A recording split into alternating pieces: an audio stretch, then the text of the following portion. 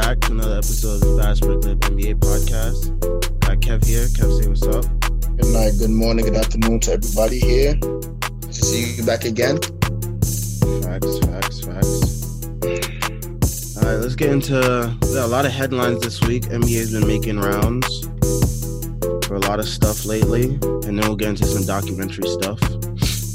So, NCAA is actually allowing players to make money off their likeness and image starting, I think, 2021 season.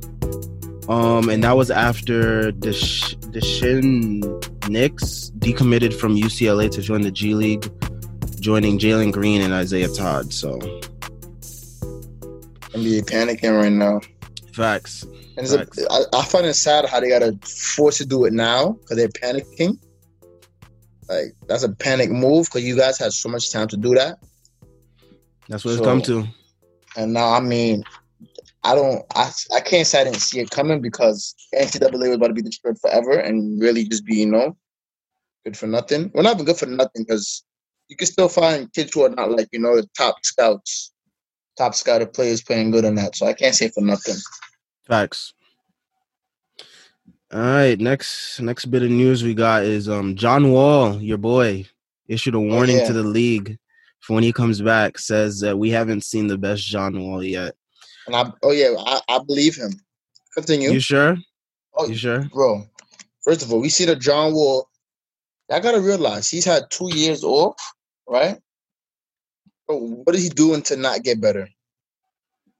Let's be realistic now. Yes, he's been off for 2 years. So he has no choice other than to be better when he comes back. So maybe we have not seen the best John Wall yet. Because don't forget, his career is not over. But he's getting like his career over. But he's getting old, and he had an Achilles injury along with all the knee injuries that he's been having in his career. I think that we also had 2 seasons off plus a quarantine season off. I guess, but I think we already saw the best John Wall in 2016-17 season. He was averaging 23 points per game, about 11 assists, 2 steals, played 78 games, so he was healthy, and they were 1 game away from the Eastern Conference Finals. I think that was his best season, honestly.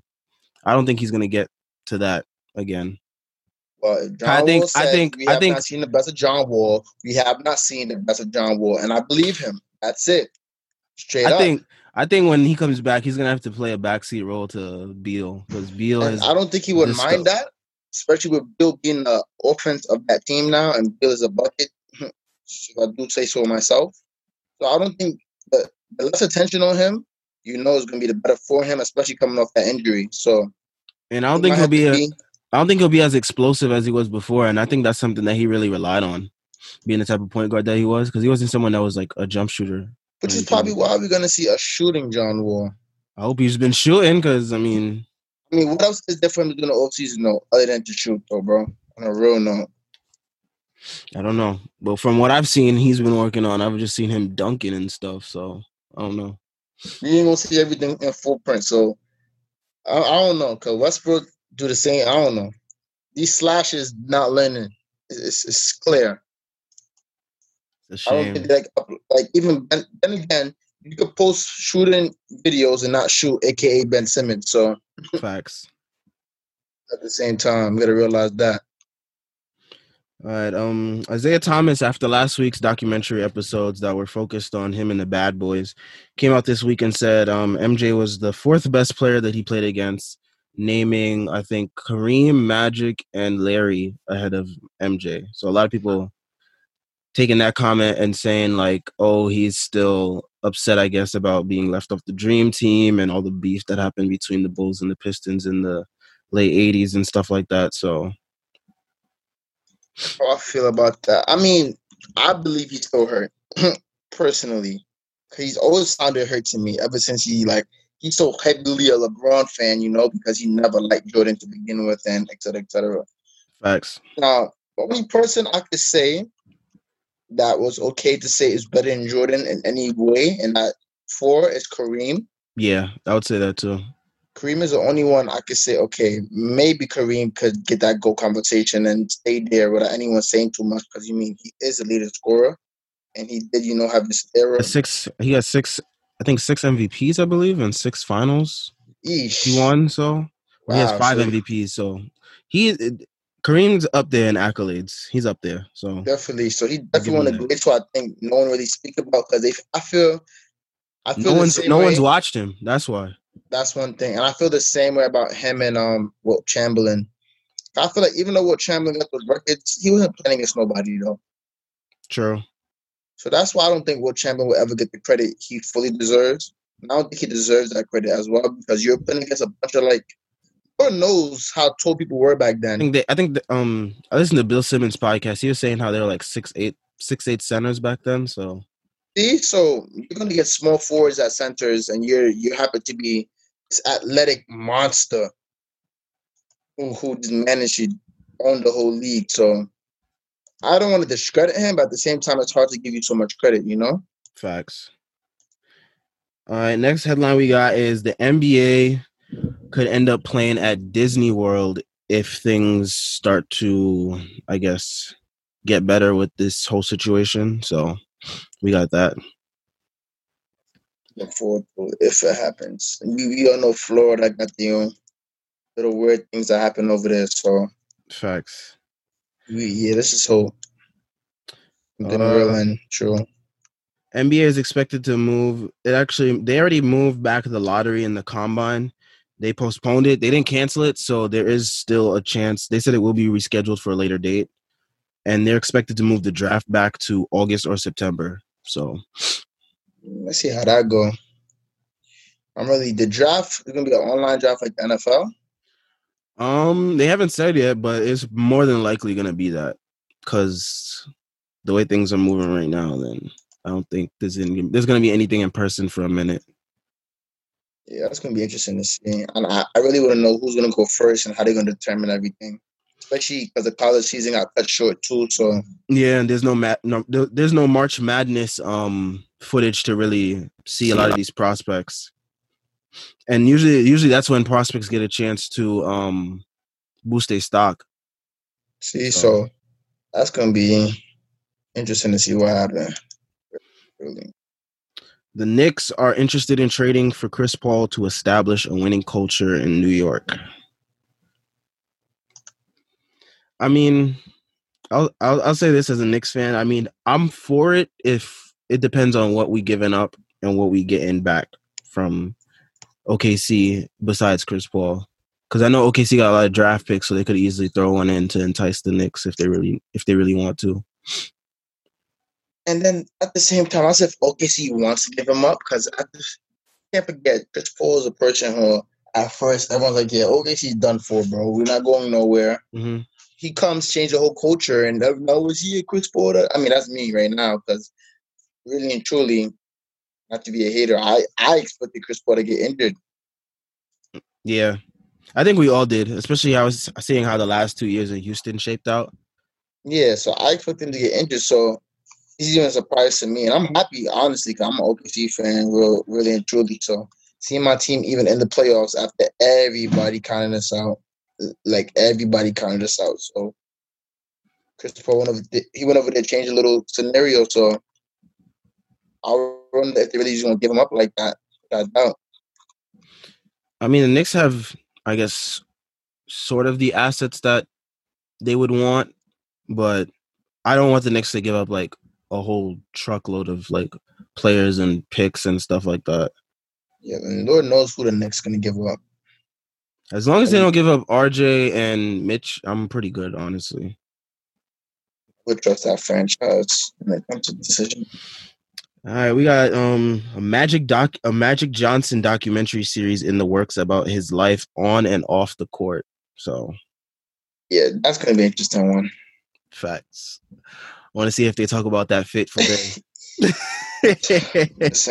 Listen. He better be careful. He putting out documentary because it will be used against him online as memes. Trust and believe, he will become the main meme of the month if it's anything crazy. So that's a fact. I already came up with a title for it and everything, man. So Raw and Magic Johnson, Raw and Uncut.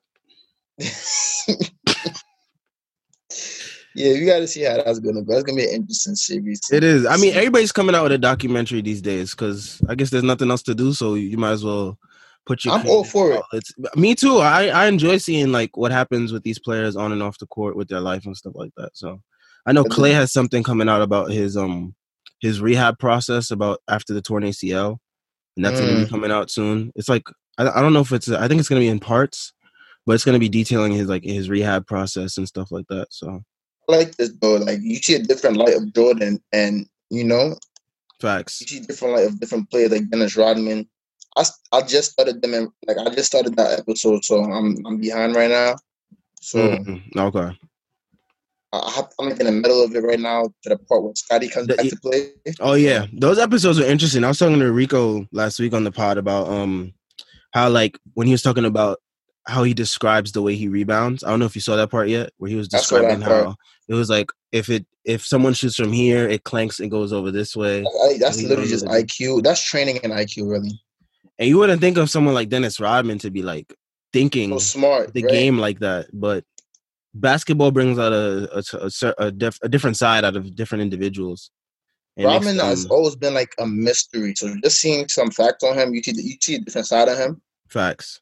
Because before the documentary, I just seen him as a crazy person for me. Yeah, that's the way a lot of people did. But once they got into this documentary, it's like there's more behind the tattoos and the hair and all that. Yeah, like Lord, I would never know Madonna was responsible for all that. Yeah.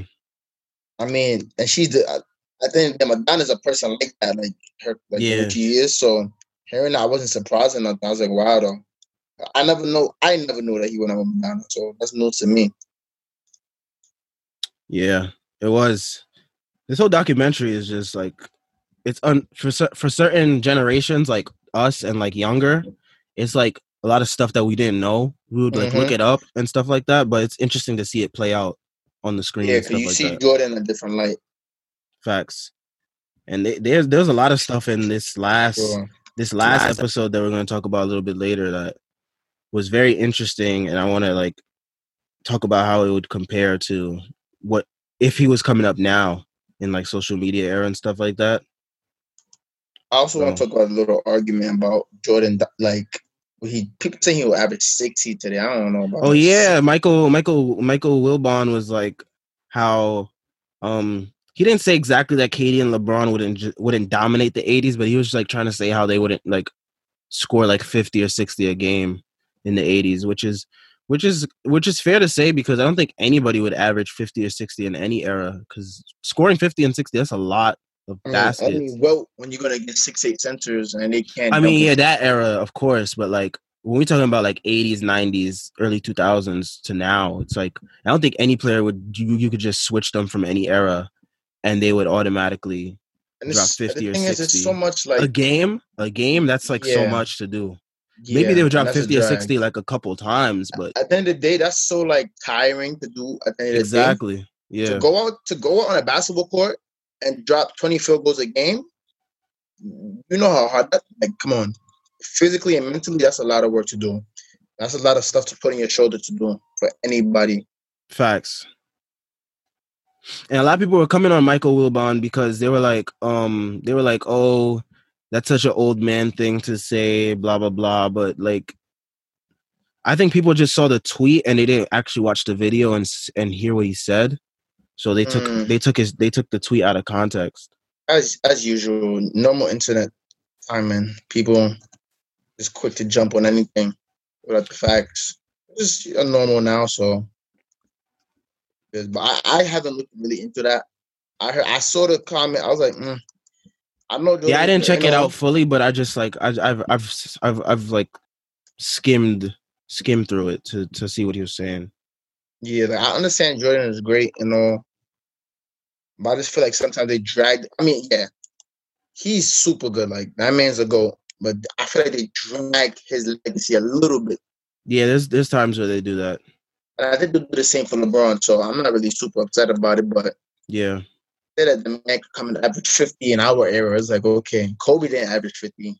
Yeah, so unless Jordan was gonna learn and train himself to shoot like Curry and learn the new ways that's the of thing. You gotta account for certain things. Like would he have to like adjust his game? How long would it take for him to adjust his game? Because we know he would, but There's all those Exactly. I know questions he behind it. exactly. That's the thing. We know he would, but like, it's still a what if. It's never Yeah, a we know for sure he was going to adjust his game. It's always an facts. if.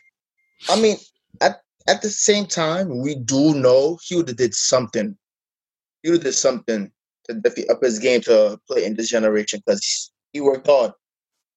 Mm-hmm. He worked hard.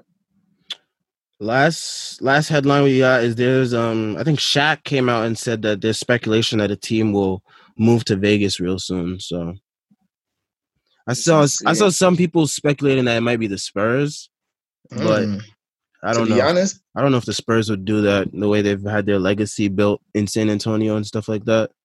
I don't think the Spurs need. I don't think Texas needs so much teams, bro. They got 3, yeah. Yeah, Texas has a lot of teams. Honestly, if they move in a team, I'd rather it be like some team like Sacramento or like Minnesota or something like that. Because like, yeah, Sacramento, yeah, definitely Minnesota. I don't think Minnesota is a place that deserves a team, especially with the market. I mean, maybe that team helps Minnesota in a way like we can explain, but yeah, I don't know. it's not a place I would think. Oh, I want to go play basketball over there. Like, nah, Yeah, it's mad cold and that don't it's not. seem It's like. not a.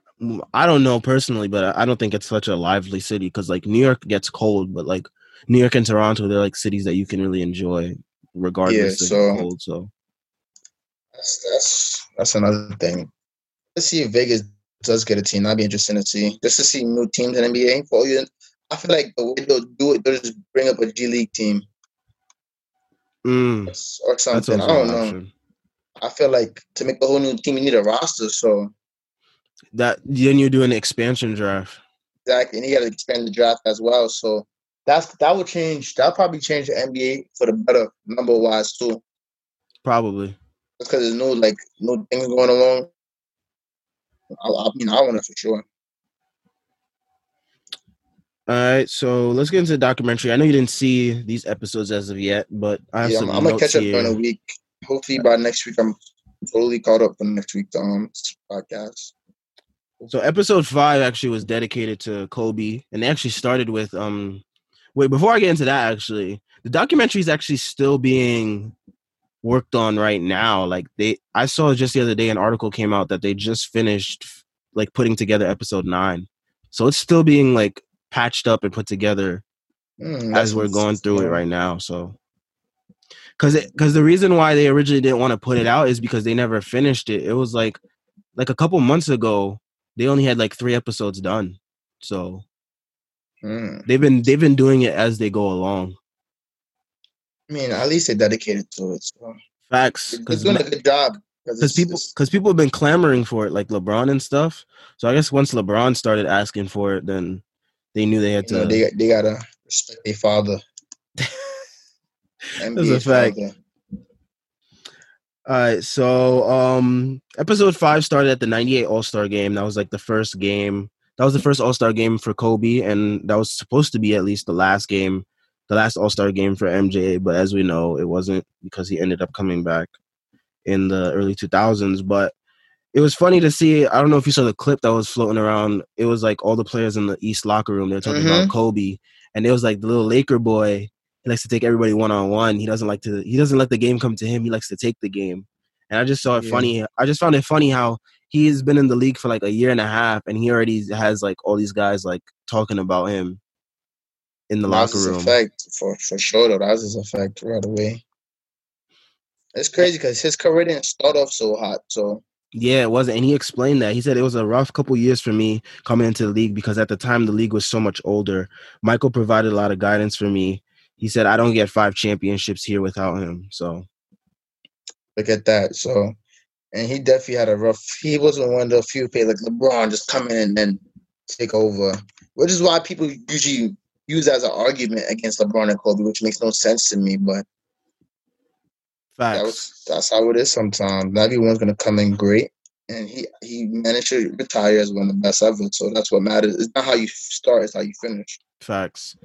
And he was saying that he's been fed up with the like people would come up to him and he was like because they showed his interview and they were saying how he was saying how he doesn't like how when people come up to him, they'd be like, "Oh, you would beat Michael 1-on-1." He was like, he's fed up with those type of conversations because he was like, there's no me without him. So he's showing respect. Facts. And he said that MJ like he had asked MJ like during the game like about his turnaround shot, because you know how Kobe wanted to basically be the mirror image of Michael, so he wanted to get that shot down pat, and he asked MJ to like explain to him like how he gets the shot off or whatever, and MJ basically told him, and then he was like, whatever you need, you can come to me. And then he basically was just offering to mentor Kobe, and Kobe said that MJ guided him throughout his career, like on like a lot of stuff. So their relationship was much, I guess, deeper than we knew about. And we kind of found that out when Michael was speaking at his funeral. How he was talking about he was a little brother to him. Yeah, he was a little brother to him. So there was that. Definitely see that though. I was surprised they didn't spend more time on Kobe though, but I guess they didn't expect his like sudden passing, like, so I guess they thought they would have more time. Yeah, I'm pretty sure they probably want to edit. For they probably edited the episode, but and added some parts into it. Maybe. So it goes from that to MJ's last game as a Bull in MSG. He decides to wear the Air Jordan 1. And then they start talking about, then they do those flashbacks in the episode where they like jump back in time to, so they jump back in time to the summer of '84, and MJ was basically like his agent was trying to get him shoe deals. First they went to Converse, and the main guys there were Magic and Larry, and Converse basically told him like, you're not going to be the top guy here because we got Magic, and Magic is the top guy here. He went to Adidas. He really liked Adidas, but Adidas wasn't, I guess, going to make a shoe for him. So they were out of the conversation. And then they went to, at first he didn't want to go to Nike. His mother convinced him to go talk to Nike. She was like, "You're going to get on that plane and give them an opportunity to talk to you."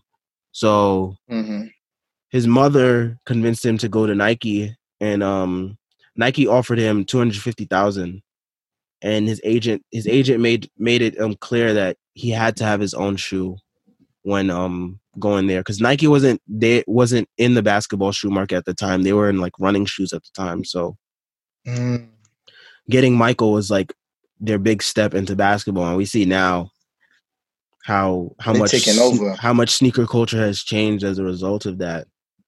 Yeah, that definitely was probably the biggest change in sneaker culture. So they talk about the fine sneaker culture. Facts. And they talk about later on how like sneakers became fashion because of Air Jordans, because like no one was really wearing sneakers at that time. Like sneakers were just strictly basketball shoe. Like everybody knew them as like something to wear for basketball. But once Air Jordans came on the scene, you saw people starting to wear them out in the streets and stuff, and they were wearing them casually. And then Spike Lee producing his commercials helped cross Air Jordans into like urban Black culture. So that's what kind of sparked that. And we see now how big the Jordans are in sneaker culture and just culture in general. Jordans are the main part of sneaker culture in my eyes. Facts.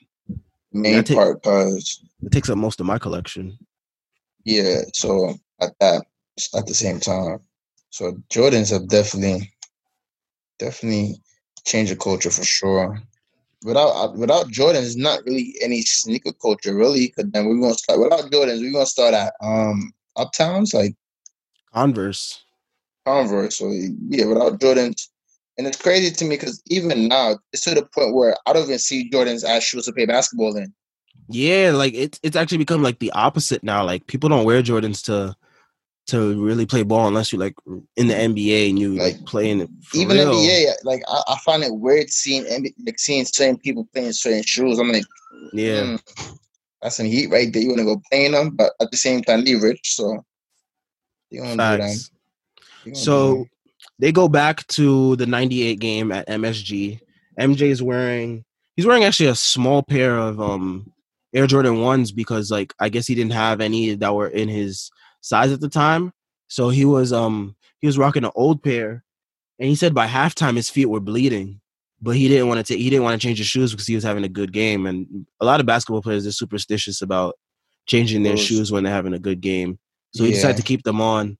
He ended the game with 42. And he said he said his socks were drenched in blood by the end of the game. Damn. Yeah. Nah, that's pretty disgusting. And then Patrick Ewing came to visit him in the locker room after, and then he was like, "Good game." And then Mike was like, he was like, I had to take it back to 84 to kick y'all butt. So that's one thing. Mike was always chatting though. That's a fact. He was always chatting. I respect that. That's part of the game I respect the most out of Mike. I just like how places visit each other like that. Though, like, Lord knows how often happens in today's NBA. I don't know. I'm not too sure. What, players visiting each other in the locker rooms? Yeah. I don't know if it happens that often. I mean, the only thing we hear about when players go to locker rooms is when there's like beef or whatever. Like, remember the Clippers Rockets team buses. Carmelo when he pulled up to Kevin Garnett's bus. Yeah, since his wife tastes like nut Cheerios. Yeah, he got that one. That one was it. That was a funny one. I ain't gonna lie. That's a fact. But then they go back to the 91-92 season, and the Bulls, their main focus was trying to repeat because they knew that would put them up there with like Magic and Isaiah and Larry as like those dynasties that were able to go back to back. So BJ Armstrong was saying that MJ wasn't playing basketball anymore. He just was figuring out how to win. So during the game, he would be like messing around or whatever. He wouldn't be playing as serious. And he would just let his teammates do like most of the stuff, and then he would just take them home at the end of the game. So I just found that interesting. That's GOAT time and all. That's a fact. When the game is so it's so effortless for you that you don't really gotta go as hard. Team playing, letting them get their stats. You're like, all right, bro, now it's time for us to win. Facts. And you gotta respect that. And then they get to the 92 finals where he has the game one where he hits the shrug after hitting all those threes. And he basically that game was actually a message because people were comparing him to Clyde before the series, and they were saying how they were like similar players. And Jordan said he took offense to that because like he knew Clyde was like a good player or whatever, but he just felt like he was on a completely different level from Clyde. So it definitely was because nobody was on his level back then. Not a single guard was on his level. He attacked Clyde at any chance he got, and they won in 6. So I actually went to look at Clyde's stats because I was listening to Bill Simmons earlier today, and he was saying that Clyde actually had a good series. So I want to see what his stats were in the 92 finals. Yeah, still gotta watch that documentary. I'm gonna catch up once I finish all the schoolwork that I had in the course. Oh yeah, facts. All that schoolwork. Thank God. I haven't had that really bothering me that much, honestly. I mean, you got 5 classes, or yeah, a lot of those stuff. I have 3, and then I have to take summer courses. Oh yeah, the summer courses is what I did that last time, but on this podcast for now, I could talk about school. Hold up, I'm trying to see what these guys' stats were in the finals because actually 1992 finals Bleacher Report. Let's see. Clyde Drexler scored a good amount of points, rebounds and assists, averaged about 25, 8 and 5. So he was pretty good. That's great numbers, really. 8 rebounds?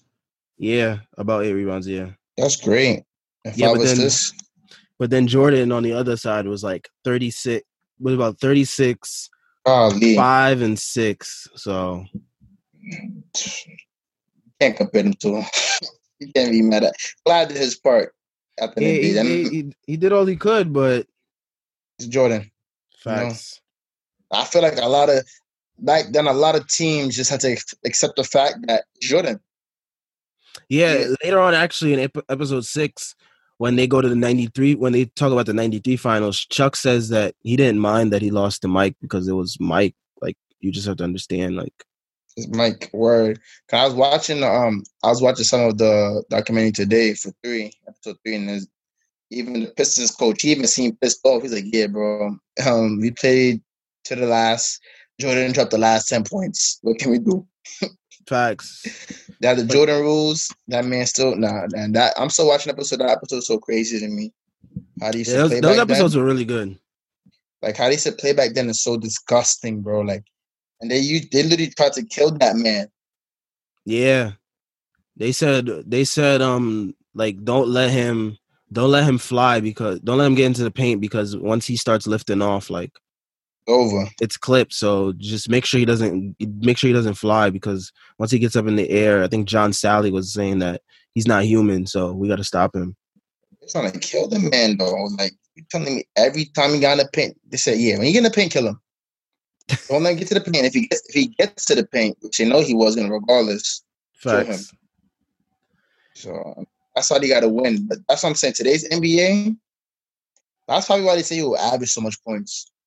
If he they'll still probably say he managed, doesn't have to deal with that physicality. That's what they're probably alluding to. for sure, and they would have gave flagrants back then. Facts. Right? I mean, back then they would have gave flagrants right now for what they were doing. Actually, that whole team wouldn't even be a team anymore. Probably the way they give out suspensions and stuff right now. Yeah, they would have to adjust. Yeah, they would have to learn how to play actual defense and not kill people. So, Lord knows if Isaiah Thomas would even have a ring back then. He played in this generation, like with that team. Because to me, it didn't seem like the best offensive team. It just felt like the team that went out there to kill people, bro. And speaking of Isaiah, they start talking about the 92 Dream Team. They don't talk about it all too much, but actually they do talk about it for a while, because they go into Tony Kukoc. But first they talk about why Isaiah was left off the team. Isaiah didn't have a lot of good relationships with multiple Dream Team members, not just Mike, but Magic had his issues with him, Bird had his issues with him, Pippen had his issues How they with used him. to play. Yeah, and MJ said it wasn't him responsible for his snub. And Mike was saying how like the whole vibe of the 92 Dream Team was like positive, and everybody was getting along with each other. And he said if Isaiah was there, that would have been completely different, because all the bad relationships that Isaiah had with all those other players that he used to get on their nerves and stuff. I mean, ain't nobody want to play with somebody who tries to kill them every time they play against his team. So it's like, yeah, bro, you're gonna be most hated. Every time someone face you, you're trying to take their arm and leg off. So it's like, word. And the whole thing was just good vibes on the Olympic team. So just having him there would have been like, yeah, like it would have killed their vibe. Exactly, having a great time, going probably get some wine, and then here he comes. Yeah, yeah, that's a fact. Oh yeah, everyone, shh, he's coming. That's a fact. They'd be like, yo, Isaiah's coming.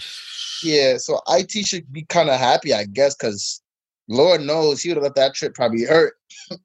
Facts. It wouldn't have been a good trip for him, probably. Yeah, especially no one probably want to vibe with him. Especially, come on, you playing on the dirtiest team ever.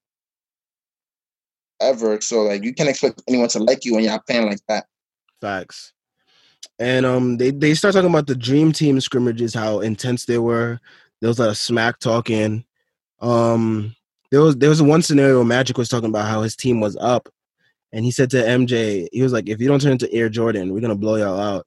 And then Michael just proceeded to score every single basket after that. Like he came out the huddle, he shot a 3, he made it, hit another 3, then he went into the paint, made a layup, and then then there was one instance where he was starting to get some whistles, and then Magic was getting pissed. Magic was like, he took the ball and he threw it into the stands, and he was like, it's just like Chicago, like you get every call. It's just like the NBA, you get every call, call. I'm crying. So he was pissed. You should never spoke to Mike like that, bro. You gotta know better. He said in his interview in present day, he was like, "Why did I say that to Mike?" He was like, "Why did I tell him that?" Come on, bro. You don't get that man started. Like, you know what he's doing in Chicago. You thought he's gonna come overseas and not do the same thing, bro. Word. He thought Mike was gonna be relaxed. Nah, bro. Because Coming that's off the the thing. chip. Mike is like, come on, he's competitive, bro. Like, Yeah, they should have noticed that. We're gonna get into his competitive side a little bit later because that is just wild later on in episode 6. But yeah, I gotta catch up. I can't wait. But yeah, MJ was like, to me, the best point guard of all time is Magic, and right behind him is Isaiah Thomas, no matter how much I hate him. So he said, like, he had respect for Isaiah, but he didn't like him, but he wouldn't have kept Isaiah off the team. Bro, that's a lot to do to a man, too. So whoever's decision it was, whether it was like whoever put together the team probably saw who the players were, and they're like, if they had like a positive relationship with him in the past or not, and they probably put that into consideration. That's the thing. That's why I said, like, team USA is never all about talent. That's why you see certain skill sets on the team. It's about chemistry. Yes, because chemistry definitely plays a part. Because you can't have a team USA with all these stars and not have chemistry. And then it's going to be a takeover competition, you know? Just look at 2016. 2016 wasn't one of our most talented teams. We had Harrison Barnes on the team. We had Kyle Lowry, DeAndre Jordan. Like these are just now. Huh? Don't get me started on Kyle Lowry, bro. But go ahead, bro. But yeah, Team USA in 2016, we had like Melo. You had our stars like Kyrie, KD, Clay. Mm-hmm. You had someone like Draymond on the team. Draymond's not someone that you see as like a superstar, but like he's someone that's gonna. But his effect on the court is what's gonna put together some W's out there on the court. So I gotta give respect to Draymond, his thing on the court. I just don't like when he start talking like he's some shooter. He's he's gonna talk because like he always has that chip on his shoulder. I'm not gonna defend everything he says because some of the stuff he says is out of line. But like, I feel him on certain things because like when he said that, he, Steph, and Clay are responsible for like changing the game. I agree with him because like teams weren't going all in on like playing like someone at 6'7" at center for long periods of time on the court. So that's for sure. That's one thing.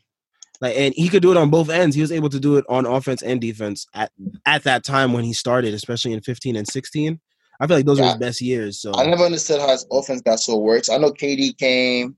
KD come in, him not really working on his game as much, I guess. I think that's what it is. I think after KD came, he's like, I don't got to score no more. So he started focusing on defense and playmaking, I guess. Yeah, that's what I think it is because his jump shot just got. I don't know if it just looks worse or got worse. I think it used to be cash. 2016 finals. He was, I think, either second leading scorer on the team. Oh yeah, we can never forget every time he celebrated every jump shot he made. So, but getting back to documentary, MJ and Scottie, they found out that Toni Kukoc was going to be on Croatia's team, and they didn't. At the time, Krause, he was fawning over Kukoc while his own team was winning championships, and he called Kukoc the future of the Bulls. So he wasn't really focusing on his main guys like MJ and Scottie. And Scottie still wasn't taken care of. Like, he still wasn't getting paid at the time. And they already made negotiations with Kukoc. So when MJ and Scottie saw that Kukoc was going to be playing them that first game, and MJ and Scottie said, MJ told the rest of Team USA before the first game, he was like, leave Kukoc to him and Scottie. They scared him, bro. They combined for 13 steals. And Kukoc was out there looking bad. Yeah, they're like, yeah, we know you in practice, bro. We know what you do. Yeah, because they didn't like the fact that Krause was like garnering him so much attention. He wasn't even on the team yet. I mean, they drafted him, but he was still overseas. And MJ and Scottie were the ones winning him championships, and Like he was just No, it was disregarding them. disrespectful though. I felt like it was just like Yeah. it was like, okay, I know I have the best player of all time, but this guy from this, oh yeah, he had a next moment basically. So he said, yeah. So I know I have Michael Jordan and Scottie Pippen, but this random kid from Croatia, is definitely gonna come in here and be the franchise player instead of getting somebody different who probably was better than Kukoc, so. But I mean, that just sounds like something Mike and Scotty would do. I can't Oh wait to watch yeah. the episode. Actually, It was funny the way they was just bullying him. But Kukoc did come back in the final game, proved himself, had 16.6 assists. They still got blown out, but he did his part. But the main idea here was that Michael Jordan helped the Dream Team help globalize basketball in the NBA. Like at that time, I guess NBA wasn't something as popular as it is now globally. But like seeing how dominant this team was, because '92 team was the first time they allowed NBA players to play in the Olympics. So, word, yeah, changed everything for sure. I know they was pissed off because I think they had lost the previous couple years, so they were trying to. Who's playing, college kids or something? Yeah, they were playing like college kids and amateurs. Couldn't be as entertaining, and I don't think college kids should represent this country. So, yeah, yeah, it was college kids for a while. Because Jordan, before he entered the NBA, he was playing in the '84 Olympics. Oh, with the college kids. Yeah. See, so that changed everything. So I would have never known that if I ain't watched it. I have to go watch everything. I can't wait to watch it now. I can't wait to rewatch everything in order without commercials, because I feel like that is going to be like a different experience. Just seeing everything flow, all the episodes flow into each other. Mm-hmm. Especially how they correlate. But yeah, MJ was becoming a global superstar at this point, and there's this they start talking about his I guess his political stance in the episode, and they start talking about how like Barack Obama was saying how when you're an African American person of high status, you're expected to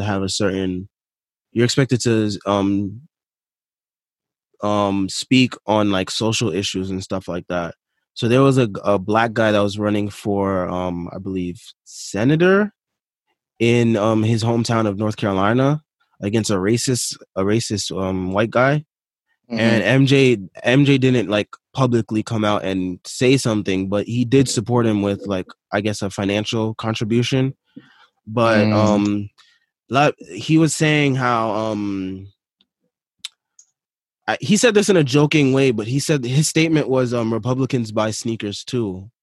I mean, he said I know he said it in a joke, but a lot of people took that as like he's selfish and like he doesn't care about such and such. So there was a whole part on that they focused on, and he was basically saying how, huh? Go ahead.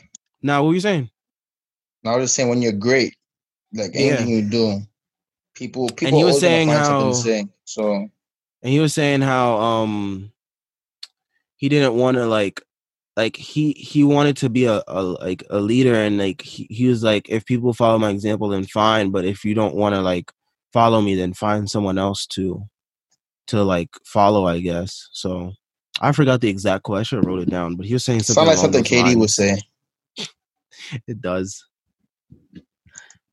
But yeah, they go from that, and then they're talking about how games were hard to close down because everybody wanted to see Jordan because they believed like this was going to be his last season.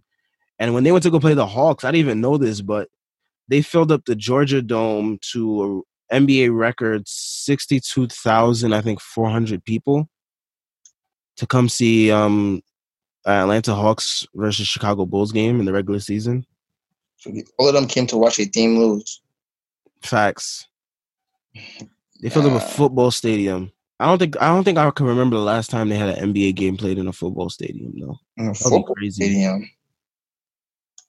Ali, that's clout. Word. Everybody went to see Michael in his last season because they thought this was gonna be his last. These were gonna be his last game, so everybody wanted to see him wherever he went. So like road games were sold out, home games sold out, everything was sold out. So People from all over the world coming to see Mike.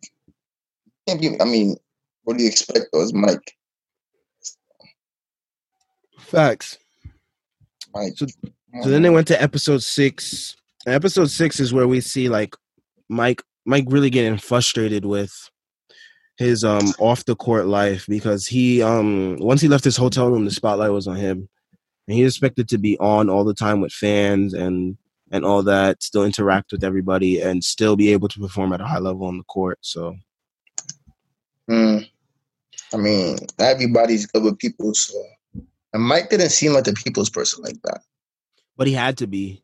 Yeah, he somebody had to learn as his fame, but he didn't seem like to like people like that. He needs to be more to himself. You know? Yeah, they were showing him in his hotel room. He was just like chilling, like with a cigar and some like orange juice, and he was just in his hotel room by himself. And he was like, "This is my life." Because as soon as I step out of here, it's crazy. Definitely not lying. So they start to talk about Michael's gambling issues in this episode a lot. Yeah, I heard about that. Because they said he was competitive with. He says everybody was saying he's competitive with everything.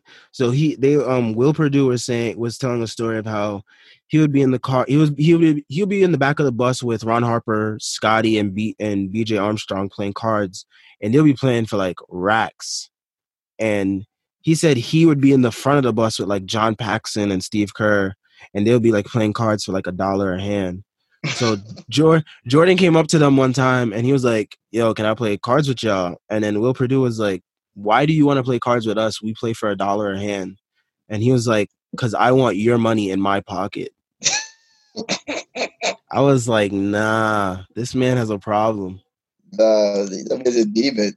That's a fact. I want your bread and my bitch right now. Facts. Nah, I mean, you gotta respect it, though. You can only sit here and laugh and respect it. That's a fact. You don't go time, man. Yeah, but during the '93 season, this was the season where they start to get met with scrutiny because there was a book released called The Jordan Rules. I actually have it by a Chicago reporter, Sam Smith, and it talks about a lot of things, how like Jordan punched Will Perdue and like how bad of a teammate Jordan was behind the scenes and stuff like that. And a lot of people, Michael thinks that Horace was leaking to the media because Horace Grant says it's not true, but he says that Grant was jealous of the shine that Michael and Pippen were getting for their championships, while I guess Grant was not getting as much credit. So just be hating. Facts, but Horace Grant says that's not true. Going back, I'm seeing now that I'm thinking it might have been Phil Jackson. It might have been Phil Jackson that leaked this stuff out because I saw something the other day on Twitter. It was saying how Phil said it was someone else to get that person fired, and that person did end up getting fired. And Phil's also been credited with writing a lot of books and being included in a lot of books. So we know he likes to tell stories. So yeah, probably was him looking for some more material. Probably, but the documentary kind of like it talks about that for a little bit, and then it talks about that. They were saying how that was like the main thing because they were saying everything was like smooth sailing for the first 2 championships, and then for this season, that's when things started to get like chaotic because like everyone was like seeing Jordan in this new light. Like they were saying that he wasn't like this pure person. They were seeing how like he was a bad teammate and stuff like that. So nobody's perfect. So. Facts. So then they start talking about my Knicks. My Knicks got some shine this episode. Time to get something. Facts. The 92, the 90s Knicks people were saying they were like the new bad boys Pistons in terms of like physicality because they played a physical brand of basketball. similar to Detroit. So they're trying to kill people. Not to that extent, but yeah, they played physical. They wanted to fight with Jordan and them. They were up in their face and all that, the same way Pistons were. Because Pat Riley told them, he was like, do not allow them to dunk on you because they will embarrass you. So he told them to be because he knew once Michael would start like dominating them, their morale would probably decrease. So he was like, don't let Jordan and them dunk on y'all because then y'all will be embarrassed. So he enforced them to be physical. And that was those Knicks with Patrick Ewing, John Starks, Charles Oakley, rest in peace, Anthony Mason. But yeah, 90. Then it goes to the 93 conference finals where the Knicks actually go up 2-0 on the Bulls, playing very physical. And a lot of people were questioning if Jordan was tired from the defense or if it was from gambling at Atlantic City the previous night. So probably both. Then here's where they start to talk about his gambling issues. So basically, he liked to gamble a lot, especially golf. And golf with, he was actually known as a golf hustler. His name was Slim Boulay. And he was charged on drug charges and money laundering charges. And they found the check to Jordan, so they was wondering why did Jordan have a check addressed to this dude. So Jordan had to be a witness on the case. And that's where Jordan admitted that he was paying back $57,000 in gambling debts to this guy. So you see how when you go outside the building, when you lose, what happened, bro? That's why you hated losing so much. Yeah, and like they were showing actually a clip of him playing like this game where he tosses like coins against on the floor with his security guards, and like he had lost and he looked so pissed, like he lost $20 to one of his security guards because his security guard he threw the coin past his coin, like 2 shots, and Jordan was tight. Yeah, bro. You can see how that man got. Every time he lost in the playoffs, you just saw his face, bro. I mean, weak. He was not having it every single time. Like he ready to kill somebody. Yeah, so gambling was like a shot at his reputation, and that was another thing that like flawed the image of the perfect Jordan, because Jordan at that point, before this season, before that book came out, The Jordan Rules, and before this gambling stuff, there was nothing that really could tarnish his image. But once all this gambling stuff came out, it was like a shot at his image, and he was being constantly questioned about it to the point where he got upset at the media and stopped talking to them for a while. So, and then Richard Esquinas released a book called Michael and Me, Our Gambling Addiction, in which he detailed how MJ owed him $1.2 million in gambling debts from golf matches that he lost. So that man was out there bag. So the Bulls and MJ, they used that to fuel themselves to tie the series in Game 3. Game 3, actually, I didn't say this, but Game 3, he went 3 for 18, and the Bulls still won by 20 against the Knicks. So I don't know if it's the Knicks' fault. Bro, it's like you can't have Jordan go 3 for 18 and still get blown out. Like, that's your chance to take a 3-0 lead. Then you could possibly sweep. Who knows how that series turns after that? Like, a whole bunch of questions there. If Jordan goes 3 from 18, you can't lose, bro. You have no choice. Especially the way you dominated games 1 and 2 with Jordan playing well. So, yeah. So they closed the series in 6 after they rallied back, thanks to the media fueling them. Thank you a lot. So they got to the finals where they met the MVP of that season, Charles Barkley, and the Phoenix Suns. And Jordan was upset that Chuck got the MVP, but he was basically saying that Chuck could have that because he was going to get the championship regardless. So, which is fair. True. I'd rather championship over MVP. Facts. Then again, I mean, if I have enough championships, though, I'd rather MVP. True. But at that point, I mean, yeah, at that point, Michael didn't mind because he already had some MVPs, scoring titles, etc. So he was Gucci. And then there was a joke that was going on Twitter. Whatever Jordan likes, whatever Krause likes, Jordan just wanted to destroy it. So Jordan basically, he was saying in the documentary how he knew that Krause liked Dan Marley, who was guarding him from the Suns, and he wanted to show Krause that Marley was not as good defensively as he thought he would. So he wanted to destroy Marley every time he was on the court. Pretty sure he did that, didn't he? So Chuck said they were nervous in game 1, but game 2 he felt more confident, and he put out one of his better outputs, and they still lost. And he was just like, it was Mike. So game 3 went into triple overtime. The Suns won that one. And then the Bulls won game 4 behind Jordan's 55 points in a finals game. Golly. That's crazy stuff. How do you stop that? And I think, was it this series? I think it was this series he averaged like 41 points per game. Yeah. Then that's why he stays in the GOAT conversation, bro. Let me actually go back. Doing stuff like that.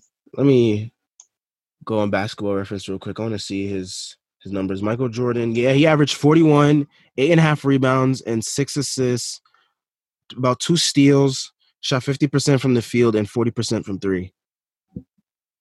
That boy was balling. Facts. And yeah, he scored game 5. Bulls lost, and they were actually getting booed on their home court. The Bulls in game 5. Like a Knicks thing. Oh my gosh. But yeah, they were getting booed. Suns won. It went back to Phoenix for game 6. And in the fourth quarter, MJ was dominating until like the last basket, where Horace Grant passed the ball to John Paxson, and Paxson hit the game-winning 3 for them to win in game 6. And basically Jordan was saying at this time that he was becoming exhausted physically and beyond exhausted mentally because of like the media, the way it was taking a toll on him, and just like I guess he felt like he was being considered a role model by society and the media, and he basically said that he didn't want to be seen as a role model. So to be his own person. Heavy KD vibes. Yeah, that's why I think KD is gonna be one of those type of people, like once he reaches a certain age, like 30, 33, 34, he's gonna be out of here. Maybe. He loves the game at the end of the day, so you gotta see. And basically the episode ends with basically ends at the end of the 98 season. They're getting ready for playoffs, and they're about to play the New Jersey Nets. So that's how episode 6 ends off. And I found this conspiracy theory that's been going around about why MJ retired after the 93 season. Mm-hmm. And basically a lot of people are saying that he wasn't retiring. He was suspended for that season for gambling. Really? And it was like a non-announced suspension? Basically, that's what a lot of people think. A lot of people think he was serving a suspension, but some other people are saying, why would David Stern suspend Jordan right when he's about to sign a new TV deal? Yeah. Because he was about to sign a new TV deal in 94. Why would you sign a TV deal knowing that you're not going to have Jordan if you're going to suspend him? And another hole in the theory is that why would they suspend him for a year and then he gets to come back towards the end of the next season? Yeah, so that conspiracy might just be another iffy one for sure. But I just found that one interesting because I was like, that's so odd for them to just do that for. Especially because NBA is about entertainment, so. Facts, and that's like the best type of entertainment you could have out there. Yeah, so it's like, what's going on here? But yeah, Next week's episodes are going to be focusing on, I guess, the season where he retired, how that team did, and when he came back, how the team was different from when he left. And it'll probably talk about the 98 playoffs. So okay. Hopefully by then I'm totally tuned in and I can be ready for the next podcast to have my own points, of course, because I had no points today. I'm basically getting a little summary of what I gotta watch anyway. But yeah, I guess that's it for today's episode. Make sure y'all subscribe. Check out the website. Stay safe. Check out the Twitter. Safe. Yeah, make sure y'all stay inside. I don't care if your state is opening up or not. I understand outside is nice. I do. But if y'all keep going outside, we would never have a chance to enjoy outside. I know right now we have outside. I don't even think anyone wants to enjoy outside with those new hornets out on the loose. Yeah. So looking like I won't be going to any parks this summer. So if you're having a barbecue at a park, don't invite me. That's a fact. If you work in a garden, good luck. Those things are huge too. My God. Yeah, and it's taking out rats. So I mean, I'm happy it's taking out rats, but then when it starts taking out humans, that's when it's gonna become a problem. You know, it can kill all the bees. No, don't kill all the bees. We need them. It can kill all the cockroaches and stuff and bed bugs. You know. Now, when it comes to like the important stuff, now that's a problem, bro. Now I gotta risk going outside, and now you gotta be on a watch. You can't go outside and sleep anymore in peace. Nope. Because they said, I mean, it's not coming right now. They said it's supposed to come within the next few years or so to the point where they're gonna start breeding over here. So it's like, yikes! Basically, outside will be canceled very soon. Well, I guess it's just another thing to keep people inside so that we can keep this virus stable. So it would have been better if the bug came before, so people were inside before, you know. But then again, nobody wants that bug here in the first place. Which is like, yeah, bro. Facts. I don't want to go outside and just get sting for no reason. Mind my business. That's a fact. Thing seemed aggressive as hell, bro. He was not giving that rat no time. Yo. He said, "Nah, you're dead." Yo, the rat thought it was gone, and then he came back on top of him again. I was like, "Yeah, bro, I thought it was sweet." I'm like, "Yeah, this rat about to win." He said, "Nah, come back here, bro." And yeah, like I said before, that could not be no NYC rat though. NYC rats would not go out like that. I don't believe it. That rat had to be from Alaska or something.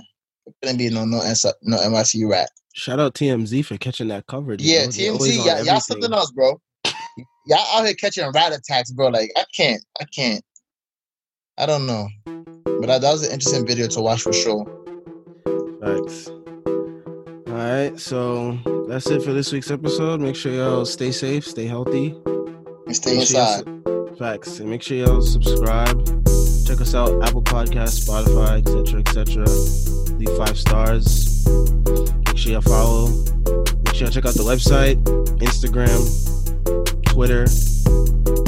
And that's it. Good night, good morning, and good afternoon.